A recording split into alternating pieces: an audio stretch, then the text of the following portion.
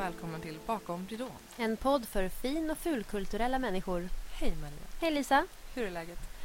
Jag har fredagsfeeling och på ett bra sätt. Men jag sa nyss att jag orkar snart inte vara seriös längre. Det kommer balla ur. Det snart. kommer våra lyssnare säkert se fram Nej, emot. jag ska nog lyckas hålla mig i skinnet. Men det är på gränsen nu alltså. Ja. Hur mår du själv? Ja, men det är lite samma. Jag är så här, nu jag behöver helg. Så otroligt mycket. Det är så vi spelar nästan allting på fredagar så släpps det på tisdagar. Så det här blir jättekonstigt för våra lyssnare. För de bara, vadå fredags? Ja, de bara, det är en vanlig sketen tisdag. Vad Ja. håller du på med? Precis. Ja, vi har en gäst idag. Ja. Välkommen Johan Lundström. Tack så mycket. Vad Tackar. kul att du är här. Det var jättekul att få komma hit. Hur är det med dig? Jo, men det är bra. Det har varit en intensiv vecka så att jag har också lite fredagsfeeling kan man säga. Kommer du balla ur? Jag kommer kanske inte balla ut lika mycket som du, men Nu kände jag pressen. Vad åt du till frukost? till frukost åt jag hade slut på frukost hemma faktiskt. Så jag åt en proteinpudding. Vilken smak? Det var chokladsmak. Var det Enjais proteinpudding? Eller var det 9? Det var faktiskt NJ. Ja, den ja. Som man inte kan någon uttala. av dem var det i Ja, alla fall. okej, Jag låter det förstår. vara osagt kanske. Men Nu får ni lite Ja, produktplaceringsfond här precis. kanske. Det är bra. Sponsra oss. Viktigt. Och vem är du? Du är filmproducent. Yes, jag är Yes. filmproducent som jobbar på ett produktionsbolag som heter Stellanova Film. Ja, och innan dess har du gått på filmlinjen på Kulturama och sen filmproduktion på STDH. Precis, stämmer bra det. Och du vann, eller inte bara du, men ni vann precis en student-Oscar för eran film Get Ready With Me. Yes. Och det är ju bara hur cool som helst. Ja, stor reaktion. Ja. Va? Ja. Hur hamnade du, eller hur började liksom intresset för film? Jag vet faktiskt inte riktigt vart det kommer ifrån, utan jag tror att det har legat lite latent hela tiden faktiskt. Och sen så var det jag var ung, hade gått ut gymnasiet, hade gjort lumpen, visste inte vad jag skulle göra med mitt liv. Jag var på en så här hitta mig själv-resa till Australien. Oj, inte Bali. Det brukar vara Nej, Bali det var alla inte åker Bali till. faktiskt. Nej, det var nog tur att jag inte var där. Jag har Ja. hört stories från andra som varit där och det går vilt till där tydligen. Ja, jag har varit där. Ja, Men inte för att hitta mig själv. Utan för att komma undan från mig själv. du hittar något annat kanske. Ja, semester. Ja. Så. Ja, förlåt. Hitta energi. Ja, det var ett bra. Ja, typ. Fortsätt. Nej, men då kom jag bara på när jag tog ett så här billigt jobb i Australien för jag fick slut på reskassan. Och då satt jag och bara fick väldigt mycket dödtid i samband med det här jobbet. Och då började jag fundera på vad jag skulle göra. Och då kom jag på det här med film är ju rätt coolt. Och på den vägen var det. Och med den tanken kom du ändå liksom in på Kulturama? Ja, Du hade inte gjort så här, du vet, vart den som när du var 15 skulle göra kortfilm av allt i högstadiet? nej. Nej, okej. Jag är ingen klassisk filmnörd på det sättet. Jag blir det på senare tid, men nej. Jag var väldigt grön när jag började Kulturama faktiskt. Okej. Vad var det som lockade med filmproduktion? Jo, men det är nog att få ha en finger med i allt. Mm. Att få vara delaktig i allt faktiskt.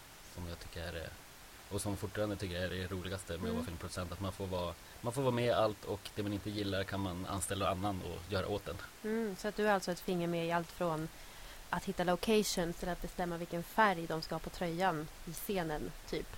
Typ så kan man säga. Jag tror att de flesta som har jobbat med mig kan hålla med mig om att jag gillar att vara delaktig i beslut. Det är fint. Men om man skulle liksom, om du får en mening på dig att säga vad en filmproducent faktiskt gör. En mening, oj. Okej, du kan få 2. Nej, men jag tycker STDHs definition är rätt bra där. För vi kallar ju linjen för filmproduktion, men i Högskoleverket så heter linjen idé- och projektutveckling för filmmedia och scen. Och det tycker jag är lagom flummigt för att man inte riktigt ska förstå, men ändå på något sätt konkret. Att vi jobbar med idéutveckling och projektutveckling som producent. Och allt vad det innebär. Och sen knyter ni då regissörer, manusförfattare till er. Ja, precis. Eller så här, man som producent har ju den lyxen att man får välja lite hur man jobbar. Så alla producenter jobbar lite olika. Så det finns 2 olika sorters projekt för mig som producent. Det ena är ett projekt där kanske jag har en filmidé, eller jag läser en bok som jag gillar, eller jag ser en teaterpjäs som jag gillar. Och jag tänker, fan, det här skulle ju vara en skitbra film. Och då ringer jag en manusförfattare och säger, kan inte du skriva den här? Och sen när han har skrivit manuset så ringer jag en regissör, kan inte du regissera det här liksom? Och där blir filmen till på något sätt. Sen finns det de tillfällen då det kommer en regissör eller manusförfattare till mig och pitchar sin idé.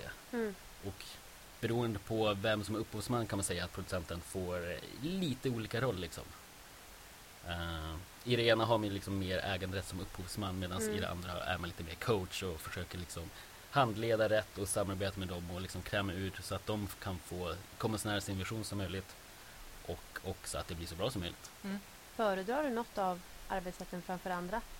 Nej, jag tycker det är kul att mixa så gott det går. Liksom. Jag gillar att mixa dels samarbeten med så många olika folk som möjligt. Folk med olika bakgrunder, folk med olika erfarenhet och projekt med olika genrer. Liksom. Ja, tv-drama är kul, film är kul, man kan göra skräckfilm, man kan göra komedi. Liksom. Jag gillar att liksom stöta och blötas och hitta något nytt och kul i det.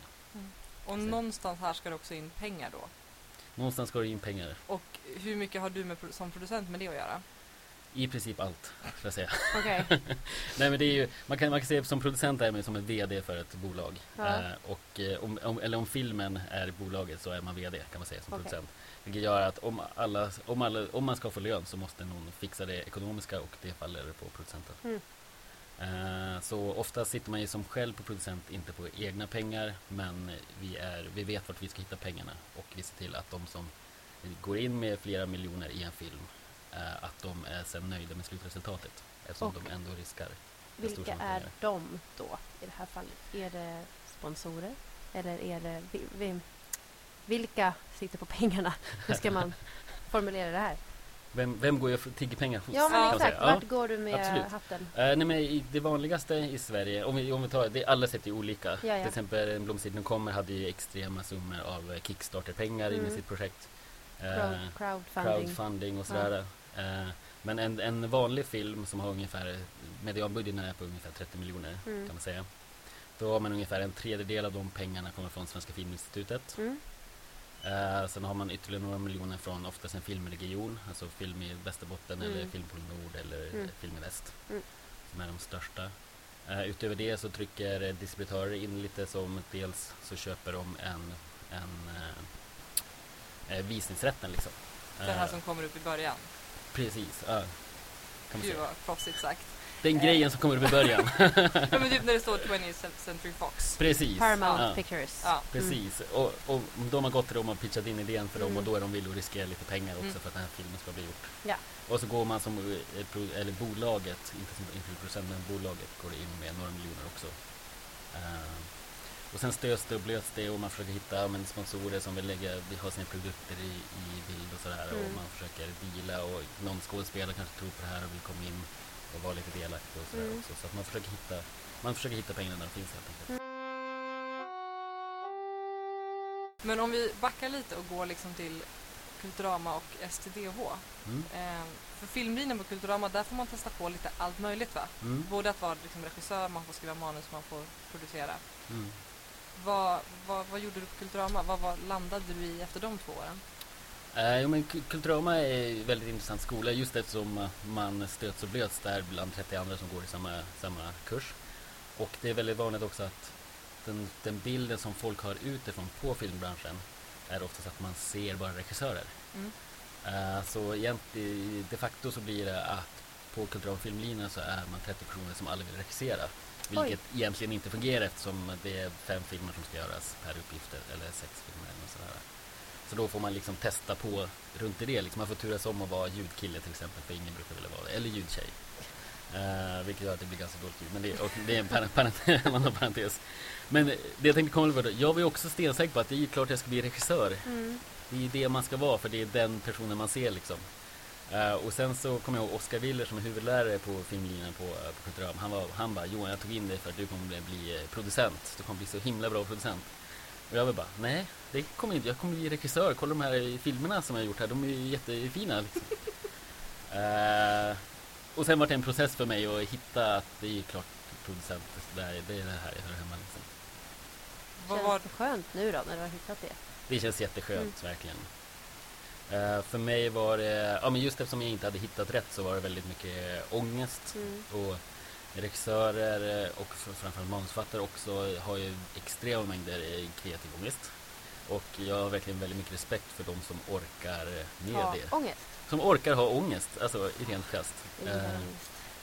Ja, och jag gillar inte ångest. Så därför så producent har man en annan sorts ångest. inte den kreativa ångesten ibland. Du har ibland. ångest för att de andra har ångest, för att du vet inte vad Precis. Jag vill ju vara pappan som bara tar hand om alla, så är det bara mina små barn har ångest och jag bara liksom så här kramar dem. Kan man säga. Kom med bullar. En billig metafor. Men det var en fin metafor. Ja. Hon ska ställa en fråga och ska bara skratta färdigt här. Jag skulle faktiskt inte ställa en fråga, jag skulle bara fortsätta skratta. Okej, så du hittade ändå dig själv i filmproduktionen på Kulturama?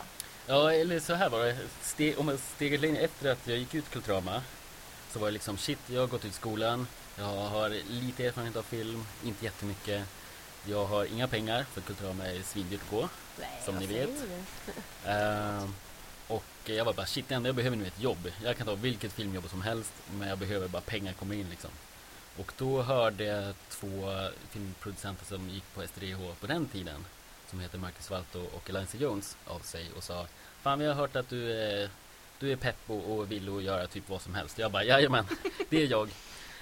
Så de bara, ska inte du vara med och hjälpa oss med våran slutfilm? För då skulle de spela in sin slutfilm på STDH som hette Francis, som var jättefin verkligen. Och då fick jag gå liksom i deras fotspår. Jag liksom kokade kaffe och sen successivt fick jag så här mer och mer förtroende av dem. För de såg att jag var på tå liksom, och jag ville lära mig liksom.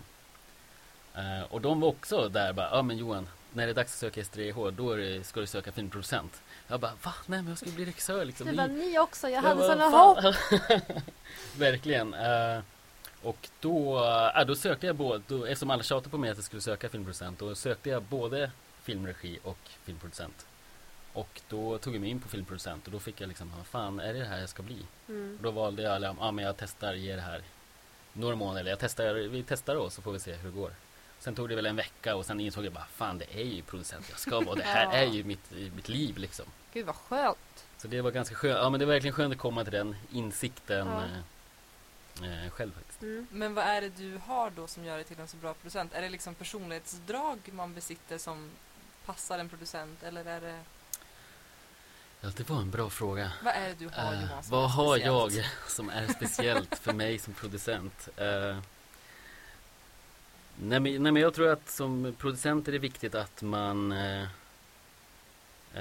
tar väldigt mycket ansvar och har en känslan av att man vill ta ansvar. Att man måste ju liksom kunna hålla koll på hela sitt team, och man måste kunna vara den här pappan som känner att saker, jag kan inte, såklart man kan delegera, men även om man delegerar en uppgift så delegerar man ändå inte ett ansvar. Så det tror jag att jag har lite den här pappakänslan, att jag vill ta hand om ett projekt.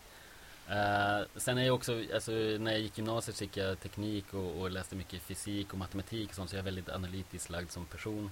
Så jag är väldigt bra på att analysera filmmanus, på dramaturgi, räkna pengar eller vad man ska säga liksom. Som också är en stor del av det administrativa jobbet som man gör som producent. Jag skulle säga att jag är någonstans, jag är väldigt bra blandning av både kreativ och analytisk, tror jag. Och att det har blivit en väldigt bra mix för mig, tror jag. Jag tänker också att man måste ha en ganska bra överblick och kunna liksom, vad säger man, överblicka en hel filmproduktion och tänka what's important now. Verkligen. Så här, vad är viktigast att ta hand om nu? Liksom. Verkligen. Och kunna ranka det utan att bli galen. Verkligen. För det är ju det, när man står på inspelningsplats och kameran rullar, då är det liksom marginalerna för att få ihop det är ju alltid så små, så att då gäller det att alla är på tårna och gör det som ska, och om det uppstår något problem så får man liksom lösa det fort. En av våra lärare brukar alltid säga att inspelningsplats, det är världens dyraste konferensrum. Så att liksom, det är för sent att stå och ha diskussioner på set, för då tickar pengarna iväg liksom.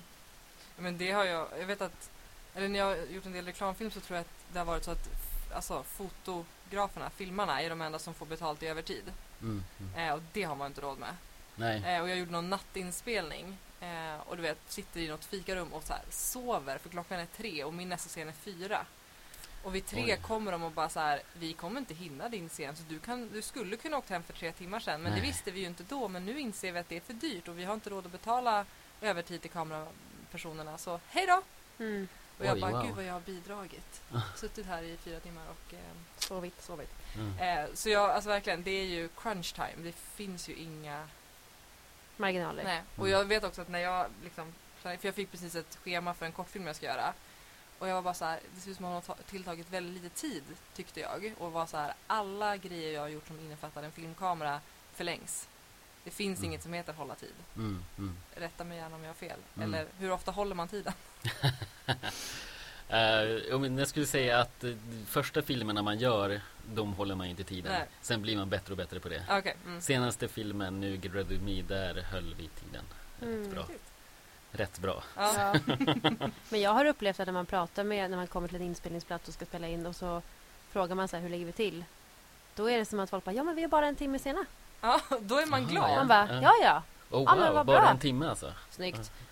Det är, jag har också tänkt att det alltid tar längre tid än vad som är sagt från början. Ja. Men hur var STDH? Ja, men STDH är ju en fascinerande skola på det sättet att man, innan jag gick där så har man ju på något sätt byggt upp det till bara, wow, DI, coolt. Det här, vi kommer gå in där och så kommer vi bara lära oss de här magiska formerna och så kommer vi gå ut och vara fantastiska filmskapare på något sätt. Sen så här, andra veckan in så inser man ju att det här är ju typ som Kulturama. Alltså det är inte så stor skillnad på övningarna vi gör och liksom upplägget så att säga. Men det STDH gör som är så fint, det är dels så är vi indelade redan i våra specifika yrkesfunktioner. Så vi producenter är en klass, regissörerna är en klass och manus är en klass och så vidare liksom. Vilket gör att på Kulturama blir det här bråket om vem ska behöva ta ljud liksom. Det skulle aldrig uppstå på STDH. Precis, där har vi redan liksom 6 peppade ljudpersoner som brinner för att ta ljud liksom. Så det är väldigt tacksamt. Men också att det STDH framförallt gör att den gav mig liksom 3 år då jag 8 timmar per dag kunde gotta ner mig i filmskapande. Och det tror jag är den absoluta största styrkan. Det och att man får träffa massa likasinnande som också är på väg upp och som också brinner för att göra film. Så jag skulle nästan säga att jag lärde mig absolut mer av mina klasskompisar än vad jag lärde mig av lärarna. Så jag skulle säga att framförallt alltså, tiden och lyxen att bara kunna gotta ner sig på film utan att behöva tänka på inkomst och så här, för som vi kunde plocka CSN och så. Det har varit det mest givande tror jag. Kan vi inte prata lite om den här kortfilmen nu då? Den är, Ready With Me. Ja, den är inte jättepeppig. Ja, det är ju ingen komedi direkt. Nej. Berätta kort vad den handlar om. Det är ju, Get Ready With Me är ju ett koncept som finns på YouTube. Där för det mesta unga tjejer lägger upp så här sminktutorials. Då de har så här Get Ready With Me Halloween edition. Då de liksom sminkar sig och typ pratar om sin dag och pratar om lite allmänt och gör lite så här sminkreklam. Och lite så här influencer light-version kan man säga. / dagboksanteckning. Ja men precis. Och filmen handlar då om en filmlärare som har gett sin högstadieklass en uppgift att göra filmer. Och då är det en mobbad tjej som vill bli influencer som visar en Get Ready With Me-film då hon visar hur man ska ta självmord. Och då börjar ju såklart den här läraren bara shit, hon mår inte så bra. Så att någon borde undersöka det och det är jag som bör undersöka det. Så han börjar liksom luska i, är det här på riktigt, är mån dåligt eller är det bara för clickbait liksom. Och då får man följa hans resa kan man säga. När han försöker ta reda på hur hon mår egentligen. Spännande. Hur gick arbetet till med den här filmen? Det var en examensfilm. Precis, så det har varit en 30 minuters thriller. Vi brukar klassa den som en thriller. Man kan säga det om också, men jag vet inte. Nej, men det började med att regissören hade en idé, för han har jobbat som filmpedagog. Och han sa, dagens ungdomar är inte så lätt att ha att göra med i en så här lärar-elever-roll. Så då berättade han om, inte just den här specifika situationen, men en situation där han hade befunnit sig i klassen och eleven hade varit stökiga och han visste inte riktigt hur han skulle hantera det. Och då satte sig manusförfattarna och spanade vidare på det här. Och sen så utvecklades manuset därifrån. Och sen så tog det några vändor innan vi hittade rätt manusväg att gå, rätt dramaturgisk stig liksom. Och både jag och regissören och de 2 manusfattarna, vi är alla 4 ganska starka individer och vi vet vad vi vill. Så det var en väldigt spännande blandning faktiskt, för att vi var väldigt hårda mot oss själva. Att vi visste alla vad vi ville, men vi ville också tvinga oss själva att inte kompromissa. För ingen ville liksom backa på sin grej, så vi var tvungna att liksom hitta ja men om du säger blå och jag säger röd, ja men då väljer vi inte lila, utan då får vi kanske undersöka grön istället. För att vi vill hitta ett sätt så att alla känner att det här är rätt väg fram. Och det var en väldigt delvis smärtsam process. Den tog väldigt mycket tid, men det gjorde också, jag tror verkligen att det var nyckeln till att filmen vart så bra som den blev. Att vi vågade liksom pressa varandra och inte nöja oss med ja men det här är bara en skoluppgift eller det här är bara en examensfilm som ingen kommer se, utan vi ville göra något bra. Hur lång tid tog den allt att spela in?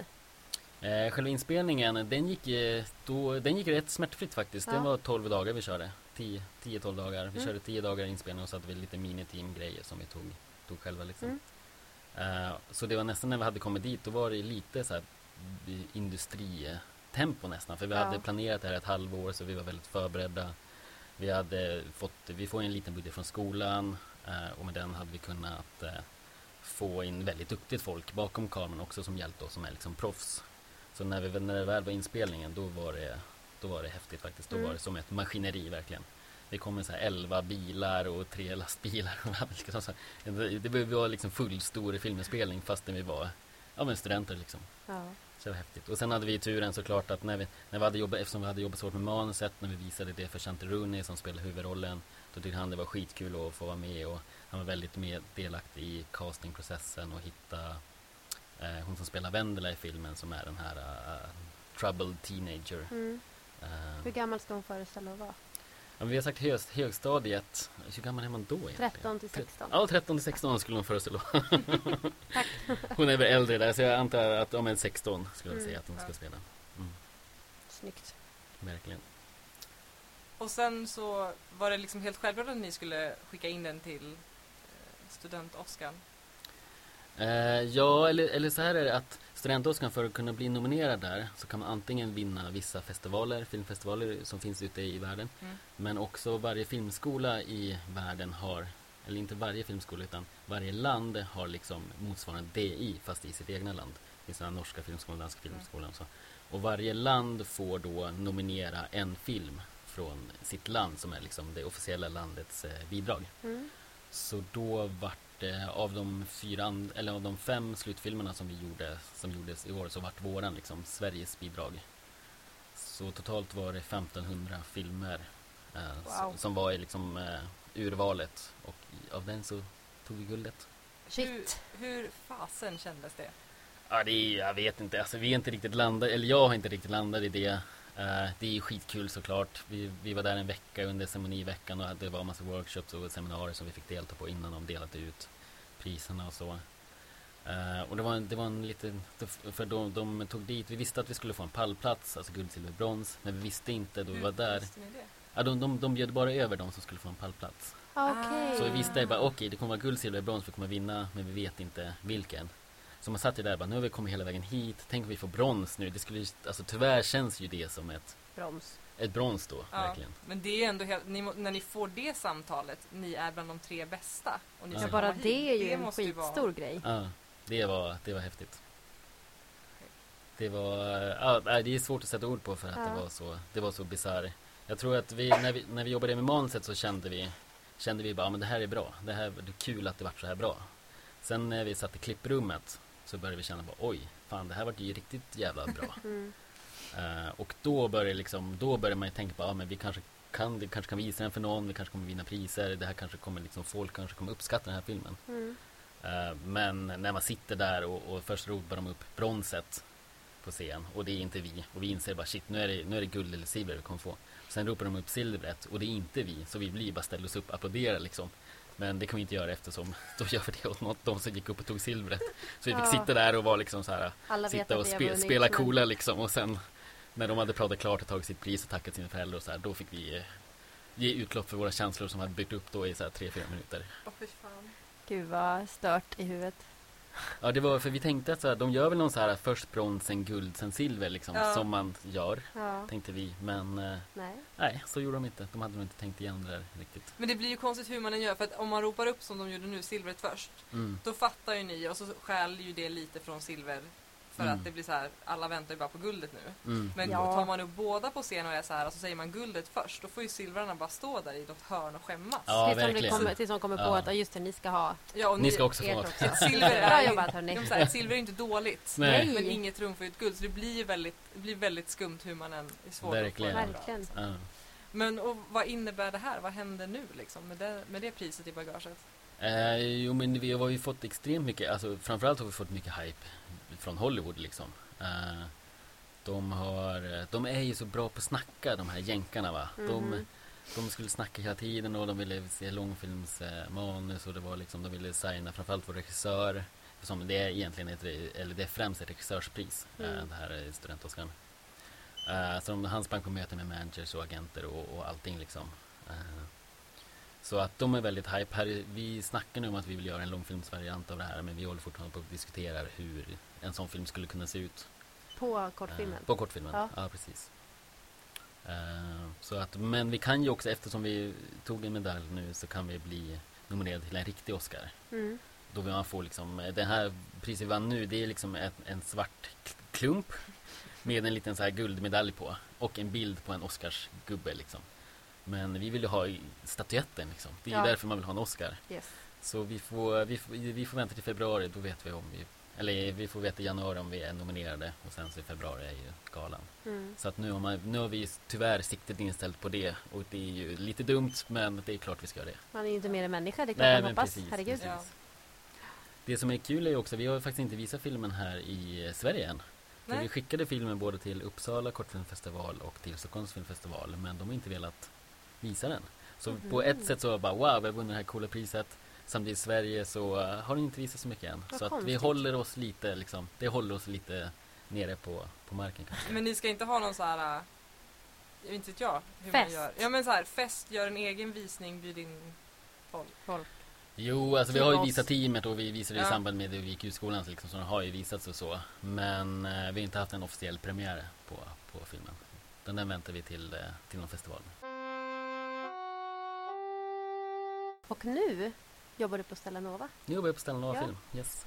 Hade du det jobbet redan innan Oscar? Eller Nej. Det var så att vi fick en jättebra uppgift av vår lärare att vi skulle träffa intressanta producenter som vi var intresserade av och typ bjuda dem på en kaffe och bara snacka med dem. Och för att kunna lära oss sådär av dem. Och samband med det här så hade vi massa lektioner om distribution och recoupment, alltså hur man faktiskt tjänar pengar på film. Och jag tyckte att alla avtalen som finns är ju skitdåliga. Alltså jag vet inte varför producenter hade förhandlat som de har förhandlat, för att det verkar ju som att riskkapitalister kommer in sist men får tillbaka pengarna först, och liksom det tar ingen risk egentligen, utan de kommer ju bara in på slutet och ska ändå få största delen av kakan på något sätt.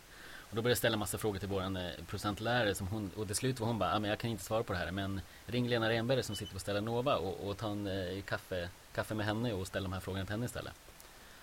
Så då gjorde jag det. Då ringde jag hon och bara hej, och så körde jag såklart STDH-kortet eftersom det är min instruktion. Ja. Så sa jag bara, hej, jag kommer från STDH, jag går producentlinjen där, jag skulle gärna vilja ställa några frågor till dig, kan vi ta en kaffe typ? Och hon bara, ja för fan, kom förbi. Och då satt jag bara och liksom ställde massa frågor till henne, och då klickade vi väldigt bra. Vi hade väldigt liknande filmsmak och liknande värderingar vad gäller filmskapen och så. Och så sen när jag gick ut då följde det sig naturligt att det var där jag skulle landa. Och då sökte du dig dit, eller hörde hon av sig? Hon hörde av sig. Vilket jag var väldigt glad över, för om inte hon hade gjort det hade jag gjort det. Ja. Ja, men vad så bra. det var väldigt ömsesidigt, kan man säga. Och vad gör du där? Jag är ju producent där med allt som vi inte vet vad det innebär. Ja, precis. Nej, men Stella Nova, är det främst film, främst tv, reklamfilm, allt? Historiskt sett så har Stella Nova mest gjort långfilm. Nu ville vi göra mer tv-drama också. Så vi vill göra, egentligen de två vill göra långfilm och vi vill göra tv-drama. Så det jag gör nu är att jag sitter med olika projekt som jag håller på att utveckla till antingen långfilm eller tv-drama då. Samtidigt som jag hjälper min chef med hennes projekt, så jag får gå liksom bakom henne, skugga henne och se hur hon gör, eftersom hon har erfarenhet som jag inte har, som jag inte kommer få på väldigt, väldigt många år liksom. Så jag tycker det har blivit en väldigt bra match att få lära av någon som kan mer än jag, samtidigt som jag får utrymme att utvecklas själv som producent och filmskapare liksom. Har du några tips till någon som vill bli filmproducent? Vad man ska liksom... Vad behöver man skaffa sig? Ja, hur gör man? Ja, hur gör man? Det var en jättebra fråga. Kom med ett jättebra svar. Jag ska försöka. Jag tycker att det viktiga man har som producent, det är egentligen alltså, sina kreativa samarbeten med upphovsmän eller upphovskvinnor. Jag tycker det är väldigt, det är det som är kärnan i filmen. Man kan inte som producent känna att man ska dra hela lasset själv liksom, utan det viktigaste man kan ha, det är att man jobbar med duktiga manusfattare, duktiga regissörer, duktiga fotografer, duktiga skådespelare. Men man får liksom man får kultivera det och jobba med de människorna som man vill jobba med, tror jag. Sen tror jag också att man ska inte vara rädd för att bara göra något. Jag tror att man ska, nu har jag ju bara utbildat mig först på Kulturama och sen på SDH och så. Och jag är själv lite så här, jag är lite ängslig av mig. Jag vill gärna veta att jag gör rätt innan jag gör någonting. Vilket jag inte tror är rätt sätt. Alltså egentligen så ska man ju bara göra det, tror jag. Det tror jag är absolut bästa. Vi hade en gäst som sa bajsa och se vad det blir en gång. Och det är jättebra tips, verkligen. Ja, men jag tänker att det var lite det här han menade då. Att fan, kör och se vad som händer. Och blir det dåligt så var tråkigt. Men då har du i alla fall lärt dig det. Har du något drömprojekt? Nej, dröm. Alltså det är så här, jag är ju lyxen nu som Stellanova är ett ganska litet bolag, så är vi väldigt passionsdrivna där. Vi behöver inte utveckla saker som vi inte vill göra bara för att få brödföda liksom, utan vi kan utveckla de projekten som vi brinner för, som vi tror kommer bli väldigt, väldigt bra. Så att jag skulle säga att alla projekt är mina drömprojekt. Du har inget så här, det här har jag tänkt på sedan jag var 8 år. Nej, hemma inget sånt. i Norrland och... Nej. Det kanske kommer något snart som jag får utveckla. Som producent sitter man även med i casting- och rollsättningsbiten? Absolut, skulle jag säga. Vad tittar du efter där? Ja. Vad tittar jag efter? Jo, men det viktigaste är ju liksom att hitta en skådespelare som man känner, alltså gör rollen rättvisa, såklart. Alltså, det är det. Och där gäller det att hitta, alltså, jag vet inte, när det är rätt så är det rätt. Vi hade ju tog i turen 2 Chantaroni till våran slutfilm nu, som är liksom, han är ju den här karaktären. Alltså det är han lever ju som den här karaktären. Jag vet inte vem annars vi hade kunnat haft om vi inte hade fått honom, för han är så klockren för det. Men just urvalsprocess för att kalla folk till en casting, det måste ju börja med att man ser rätt ut. Förstår du hur jag tänker? För att det ska kännas rätt. Jag har svårt att tänka mig att man tittar på ett papper och bara, du känns rätt. Förstår du vart det är på väg? Man måste ju faktiskt... Ja och nej, tror jag. Nej. Alltså det är alltid kul att bli överraskad. Ja. Och det blir man ju inte förrän man träffar någon i rummet liksom. Så gångerna som jag har varit delaktig liksom, i så tidigare castingprocessen, då har vi ändå varit, men vi vet ungefär vilken ålder det ska vara och vi vet ungefär, men annars låter man det vara ganska öppet för att man vill testa. Men man vill ju bli lite överraskad och man vill känna att det är något nytt och fräscht och tänka utanför de stereotyperna som man har själv i huvudet. Okej. Och var hittar ni folk? Var letar ni, kanske man ska säga snarare? Vi letar till den här, alltså dels så letar vi efter alltså vi går runt bland agenterna för att, alltså när man kollar på de professionella filmerna som Stellanova gör, så är ju en bra skådespelare som är känd kommer ju göra filmen lättare att finansiera, den kommer lättare gå till produktionsbeslut, fler kommer se den i slutändan, och i slutändan gör vi film för att folk ska se den liksom. Så där börjar vi i agentändan liksom. Men på Get Ready To Me till exempel hade vi det här att vi var tvungna att hitta någon väldigt bra ung tjej. Och det är ju svårt att hitta unga tjejer och unga killar för den delen, för det finns inga proffsskådisar i den åldern. Nej. I princip. Så där castade vi, det kallar vi via Filmcafé, Stage Pool, artistkatalogen, och egentligen kontaktade alla de vi tyckte var intressantare och försökte få in dem på castingar. Sen hörde jag också av mig till Maggie... Ja, Maggie Widstrand, precis. Ja. Ungdomskastare, va? Precis, som är Sveriges bästa ungdomskastare. För vi hade lärt känna varandra tidigare. Så då kunde jag liksom köpa några namn av henne. Så jag sa ungefär vilken ålder, och så skickade hon 10-12 namn som bara, men kolla på någon av de här liksom. Så kanske ni hittar något bra där typ. Men om man vill in framför kameran mer, eller jag upplever att nu inget i den här branschen är speciellt lätt, men att just få en provfilmning är inte så himla lätt om du inte är känd eller har kontakt med en agent. har du några tips där för att liksom få mer liksom film eller tv-jobb framför kameran?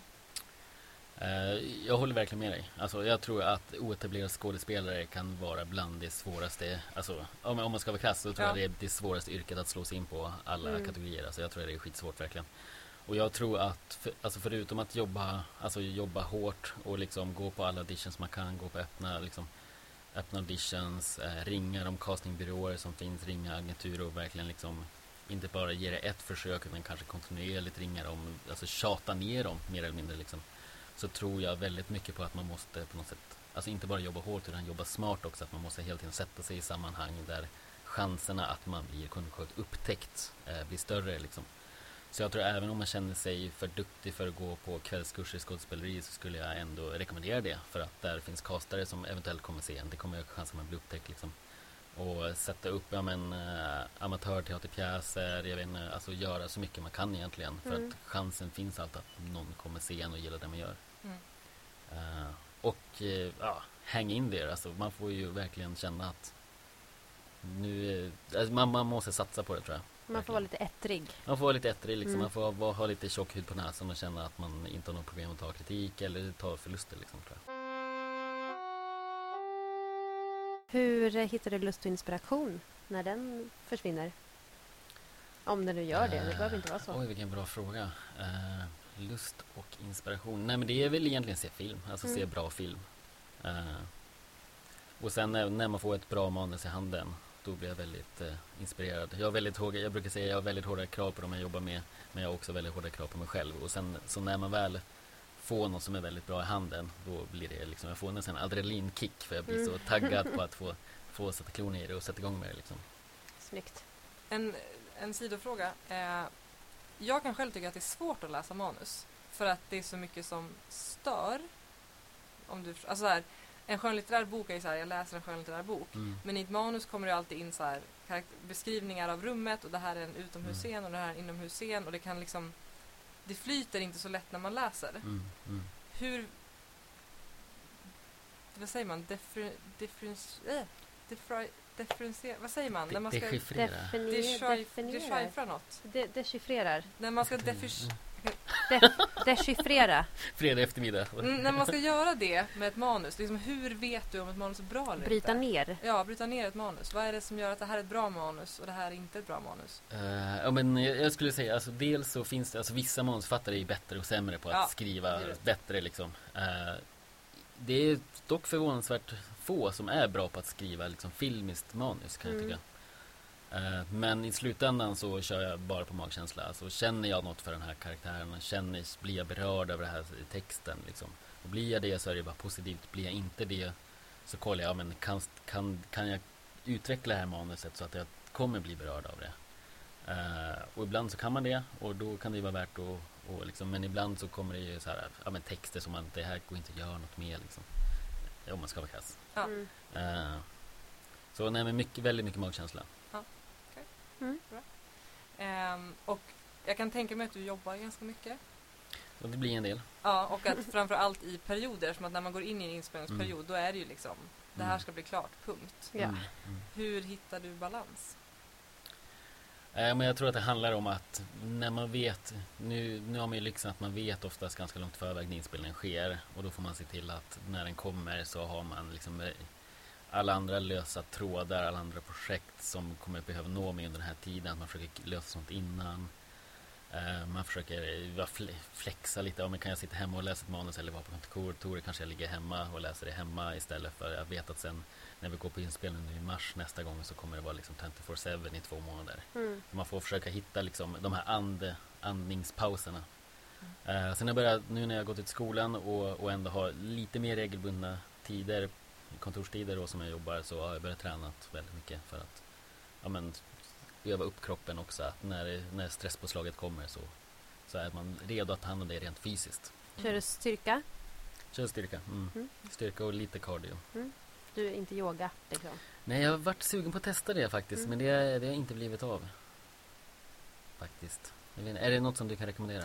Absolut, jag hatade yoga förut. All right. Alltså, kanske hatar jag ett starkt ord. Jag blev stressad av yoga. För att jag upplevde att jag andades fel, jag gjorde fel, jag kunde inte, kände ingenting. Det här är inte träning för jag känner ingenstans. Sen så provade jag att yoga utomhus en sommar på så här sommargymkort. Och upptäckte att okej, det kan vara härligt. Det var frisk luft, det var inte speglar, det var inte musik, det var inte det här som gjorde mig arg och stressad. Och sen Lisa yogar jättemycket. Så hon tipsade mig om Yoga with Adrian på YouTube. Och sen hittade jag en instruktör på Nordic Wellness som har power yoga, och då gillade jag den instruktören extremt mycket. Så att nu tycker jag det är jättehärligt. Ja. Jag kan inte leva utan yoga. Alltså det går inte. Jag har alltså gått flera gånger per dag? Nej, jag är inte galen.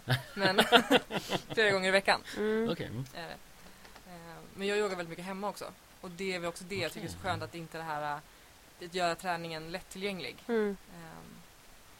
Precis, sen är det också så här, det är inte som att jag behöver alltid ett pass eller följa någon. Jag kan inte yoga på det sättet som en instruktör kan. Nej. Med flows och vilka vinyasa man ska göra och i vilken ordning övningar bör komma. Jag har väl koll nu på vad min kropp vill göra, men det är inte som att jag aktivt tänker nu kan jag sätta ihop en hel timme själv. Utan jag behöver följa någon. Ja. Just det. Det är ju sånt kommer ju med, alltså, det är bara att yoga med. Till slut så finns det ju där liksom.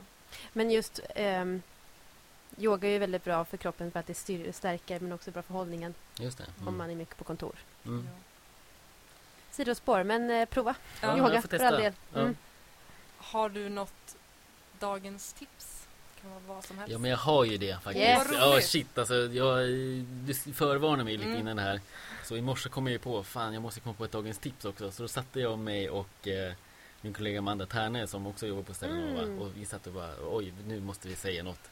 Nu när man är här, blir intervjuad, det känns som jag måste ta tillfället att säga något viktigt. Eller säga något bra tips. Så jag kände lite press där liksom. Använd solkräm. Använd solkräm. Tandtråd liksom. nej, men det var faktiskt, mitt tips är faktiskt att nu lutar jag mig framåt här för effekt. Hitta vänner och bekanta och kreatörer som ni litar på, men som inte håller med er, ska jag säga. Bra. Tyst minut på det. Du måste tänka över det här. Hitta någon som utmanar dig. Ja, men lite. Precis. Ja, men verkligen. Och för att gå tillbaka till Get Ready Me, jag tror som sagt att det var det som gjorde våran film så bra, att vi vågade utmana varandras tankesätt och varandras tänkande liksom. Och den konflikten och det stötandet och blötandet som vi fick gå igenom gjorde att vi kunde liksom ta bort allt det här kolet så att det var en diamant kvar i slutet liksom. Och ni är fortfarande kompisar? Vi är fortfarande kompisar. Bra. Vi spenderade ju en jättefin vecka i USA med att ta emot priser och gratis bubbel. Så då glömde ni allting liksom. Då glömde vi allting. I bubbelmolnet. Varför tror du vi dricker bubbel så ofta när vi träffas? Det är för att vi ska underhålla relationen. Det var bort att vi är oälse. Och vi vill såklart tipsa om filmcafé.se. Ja, och nu har ju du också nämnt Filmcafé. Det var ju roligt att få höra att det faktiskt letas där. Det finns ju mycket kortfilmer som görs på skolor som läggs ut på Filmcafé. Och där kan jag, som du sa, att bara gör saker. Jag kan ju verkligen vara ibland så här, det är bara en kortfilm på en skola. Alltså det blir lättare att det känns ovärt inom situationstecken. Men det här var också bara en kortfilm på en skola. Och vad ledde det till? Alltså det vet man ju aldrig. Det här ledde till en Oscar liksom. Bajsa och se vad det blir. Yes. Och hör av er till oss om ni undrar över något på bakomrydanpodcast@gmail.com. Eller skriv på Messenger på Facebook. Yes. Tack för att du kom, Johan. Tack, Johan. Jättekul att få komma. Vi håller tummarna året ut och fram till februari. Tack så mycket. Yes, och väntar på att ni ska visa Get Ready With Me. Ja. Ha det så bra, så hörs vi nästa vecka. Hej då! Hej då!